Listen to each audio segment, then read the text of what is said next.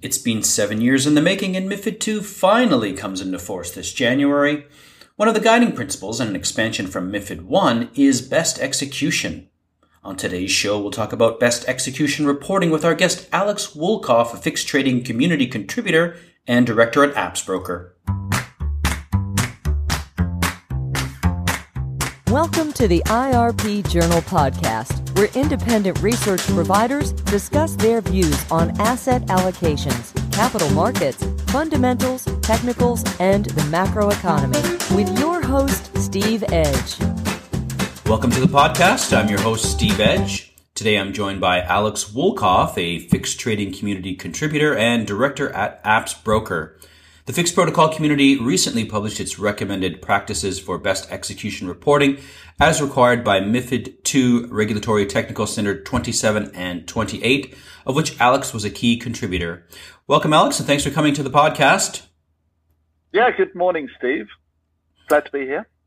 Terrific. Well, let's just jump right into it. First question, why should the buy side even care about reporting other than being obligated to? I think this is something that the buy side should care about because not only are they having to go and produce reports for their clients, and they're going to be judged by their clients on these reports, but also because they need to also pay attention to the other reports being generated both by their peers to give you as a buy-side firm, some sense as to what the competition is doing. But there's also a certain amount of reporting that needs to be done by the execution venues that the buy-sides use as well. And there is actually an obligation, we know, within the regulation that says, amongst other things, you should look at the best execution reports created by the trading venues. But also there's some useful information there about the instruments that they trade and therefore an idea about where liquidity exists as well. And that's what the intention was of the European Commission when they started creating these rules, and ESMA when they put more detail in. I looked at the report myself, and there was a difference between reporting obligations of RTS 28 and Delegated Act 2398, Article 65 of MIFIR. Can you explain what those differences are? Yes, actually this was quite interesting. It caught the community out because everyone thought that the buy-side obligations for reporting, and in fact the sell side for investment firms, was entirely encapsulated within RTS 28. RTS 28 is about people reporting where they execute client orders on trading venues. Now, the Delegated Act that came a little bit later, and especially Article 65, Paragraph 6, then said, well, actually, we're interested in where you send client orders to brokers as well. So in simple terms, RTS 28 is about where you send orders to trading venues, and the Delegated Act, Article 65.6, asks for a report about where you send orders to other brokers. It's as simple as that. Well, let me ask you, Tim, why did the Global Technical Committee put together this best practices for best execution document in the first place? Well, one of the things that we noticed was that RTS 27 and RTS 28, when they first came out, were pretty explicit about the sort of information that they wanted to be included in these reports. But actually, the technical format of that wasn't specified at all. So if you look at other reporting or other transparency requirements, they're pretty detailed about what they're expecting to see and the format of that. But with RTS 27 and RTS 28 and Delegated Acts, there was no detail on the technical format. And this is what the fixed trading community do, is they come up with technical standards for that. But as we were starting to look at that, we realized that it wasn't straightforward about who was meant to be producing an RTS 27 report, who was meant to be producing the RTS 28 report, who's meant to be producing the Delegated Act report, and when. So we actually had to put in an extra section up front, which talked about the workflow scenarios. And so the GTC, or the Global Technical Committee, decided that the working group needed to build some recommended practices first before we actually came up with a technical specification as well. Yes, those working flows were quite useful when I was going through the document. Well done on that. Well, how do we know if we should be reporting under RTS 27 or RTS 28 or DA 2398? Well, that's what the document's all about. And in principle, when we look at RTS 27 reports, that's about execution venues providing liquidity to the market. So execution venues includes the likes of regulated markets, multilateral trading facilities, those MTFs, or organized trading facilities, which are a new thing under MIFID 2 as well. But also anyone who's providing liquidity to the market as an investment firm. So we also have to include market makers, systematic internalizers, and liquidity providers. And all of those providers need to go and report under RTS 27.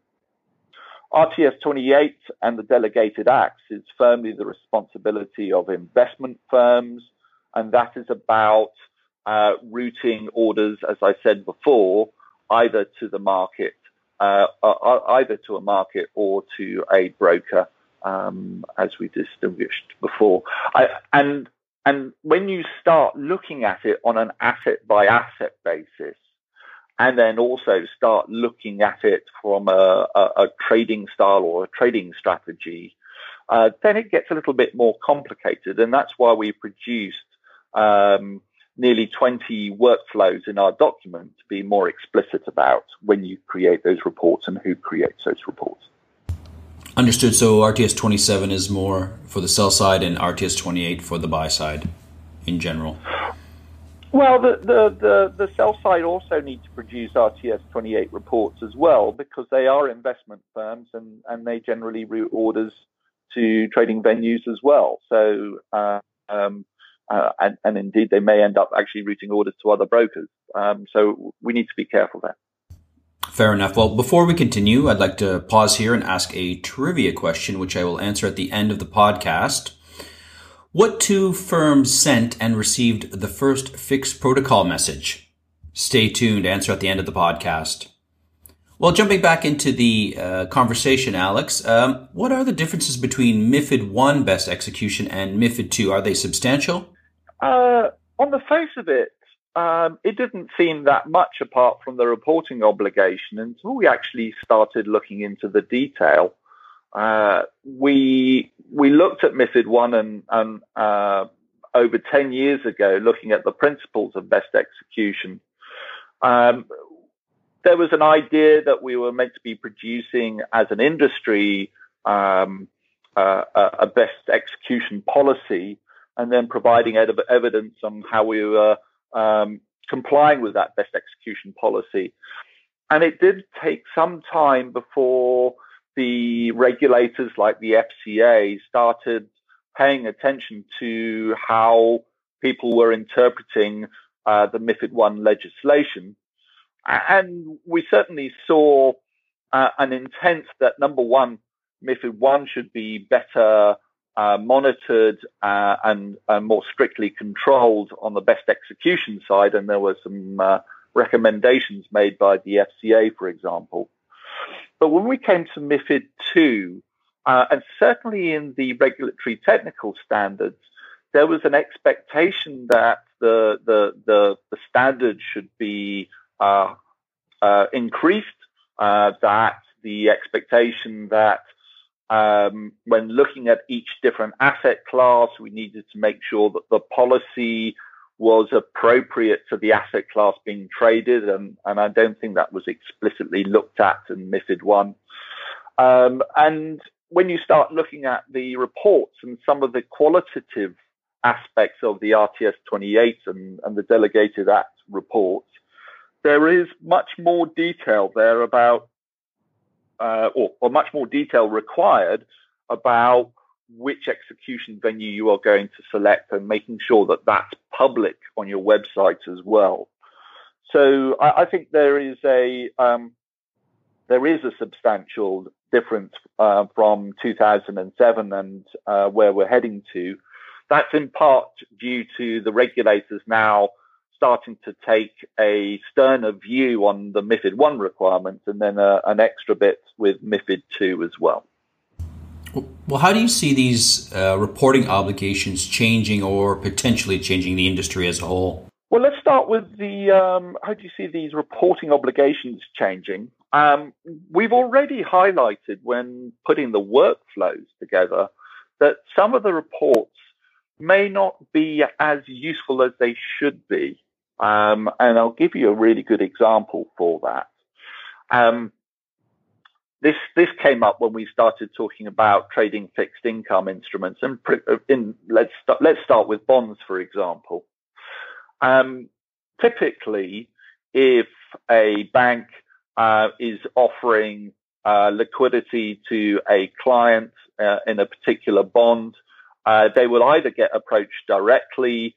We call that voice trading. So a buy-side firm calls or sends a message to their bank and says, please, can you give me a price on this bond? The other alternative is that they also do that through an MTF like Bloomberg, TradeWeb, or Market Access. It's still the same bank that's providing the liquidity. It's just a decision of whether they decide to do it through an MTF or whether they do it directly. However, RTS 27 reports, which is meant to provide the market with better visibility over where liquidity exists and who's providing it and how well they're performing, actually requires Bloomberg to produce that report if it's done on the Bloomberg MTF rather than the bank behind it. So in general, while the relationship still exists directly between the bank and the buy side, it's the MTF providing the report rather than the bank. And in that case, I can see that while the legislation as it stands requires Bloomberg to produce that RTS 27 report, that they may need to adjust that in later versions. And then once we've actually ironed out that type of wrinkle, and there are a few others that we've highlighted in our documents, I think these reports start to become quite useful. The other challenge will be to be able to aggregate information across the trading venues, and we hope that producing a standard that the industry can use will then start meaning that people are able to look at the liquidity providers and in conjunction with things like our pre- and post-trade transparency under MIFID 2 as well, will start to go and see more competitive pricing across the market, especially in the OTC markets. Well, do you think the reporting obligations serve to support best execution, or have they gone too far? I mean, if I was a passive manager, I would have very little reporting obligations. But if I'm a high-frequency market maker, the reporting obligations are going to be vast, and it's going to be expensive. I mean, are these obligations just creating more cost? Oh, they're certainly creating more cost in conjunction with some of the other record-keeping requirements. It's introduced a level of cost to a lot of banks, which they hadn't anticipated. And in particular, I've always considered that certainly the RTS 27 reporting is actually really difficult to do.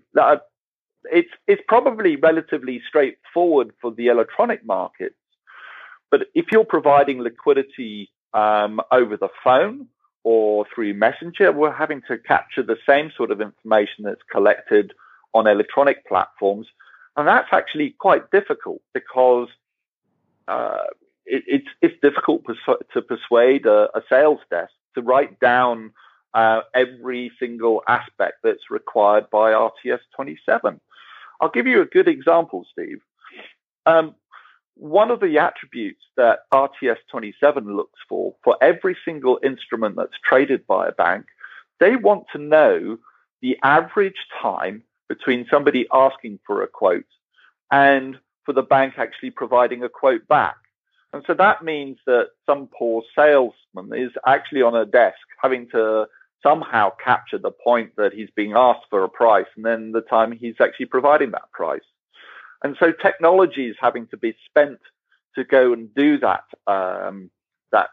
data capture, and it's expensive and also disruptive. However, I think if people start to use a standard, and we are trying to push the adoption of the fixed reporting standard for RTS 27 and RTS 28 and the delegated acts as well. That means that while that's a difficult thing to do, this is actually aggregating some really useful information about, number one, who's providing liquidity, and number two, how fast they are at being able to provide that liquidity as well. And actually, if somebody is able to aggregate that information effectively, this could be some really useful information. It sure does seem like an opportunity for the data aggregators and the database providers. Now, what are some of the challenges with interpretation of the regulations at the European level and at the country level? Yes, this is quite an interesting point. And we have to bear in mind that we have two types of legislation here coming through in January of next year.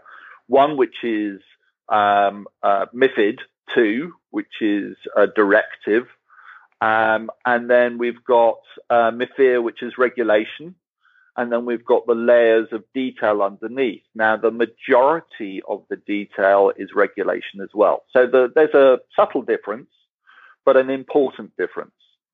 The principle of best execution sits in the directive. So that means that each of the European countries need to go and interpret the directive into their local law before it's actually implemented on the 3rd of January. However, the detail of the reporting, RTS 27, RTS 28, and the delegated acts, that actual specific article comes under regulation as well, is directly implemented by Brussels and monitored by ESMA. So that means that there should be a level playing field across the board as far as the reporting. However, we have noticed that when we did talk to a few of the regulators about interpretation of the regulatory technical standards, the regulators still realized that there were some subtle points and subtle items on the workflow within our documents they weren't necessarily in agreement on, but it was only one or two minor points. So there is still room for interpretation by the regulator about how the regulation from Brussels gets directly implemented. So still some challenges there. Well, thank you, Alex. That's all the time we have for this show. Thanks a lot again for your insights. Very informative indeed. If you would like to review the recommended practices for best execution reporting, please do visit the Fixed Protocol website at fixedtrading.org. Before we get to the trivia answer, I would like to ask our listeners if they could take a minute to provide some feedback and rate our podcast. This is invaluable and will shape the podcast in the future. And of course, if your colleagues might be interested to hear this podcast, please do pass it along. Now on to the trivia answer. We asked earlier, what two firms sent and received the first FIX protocol message? The answer? Fidelity Investments and Solomon Brothers back in 1992. One of the pioneering moments in electronic trading indeed. Well, that's our show for this week. Again, please provide some feedback and rate our show. Let your colleagues know if you think our podcast is worthwhile, and don't forget to register at our website, irpjournal.com, to get the latest free issue of the IRP Journal for qualified buy-sides. Have a great day, and I hope all your trades outperform.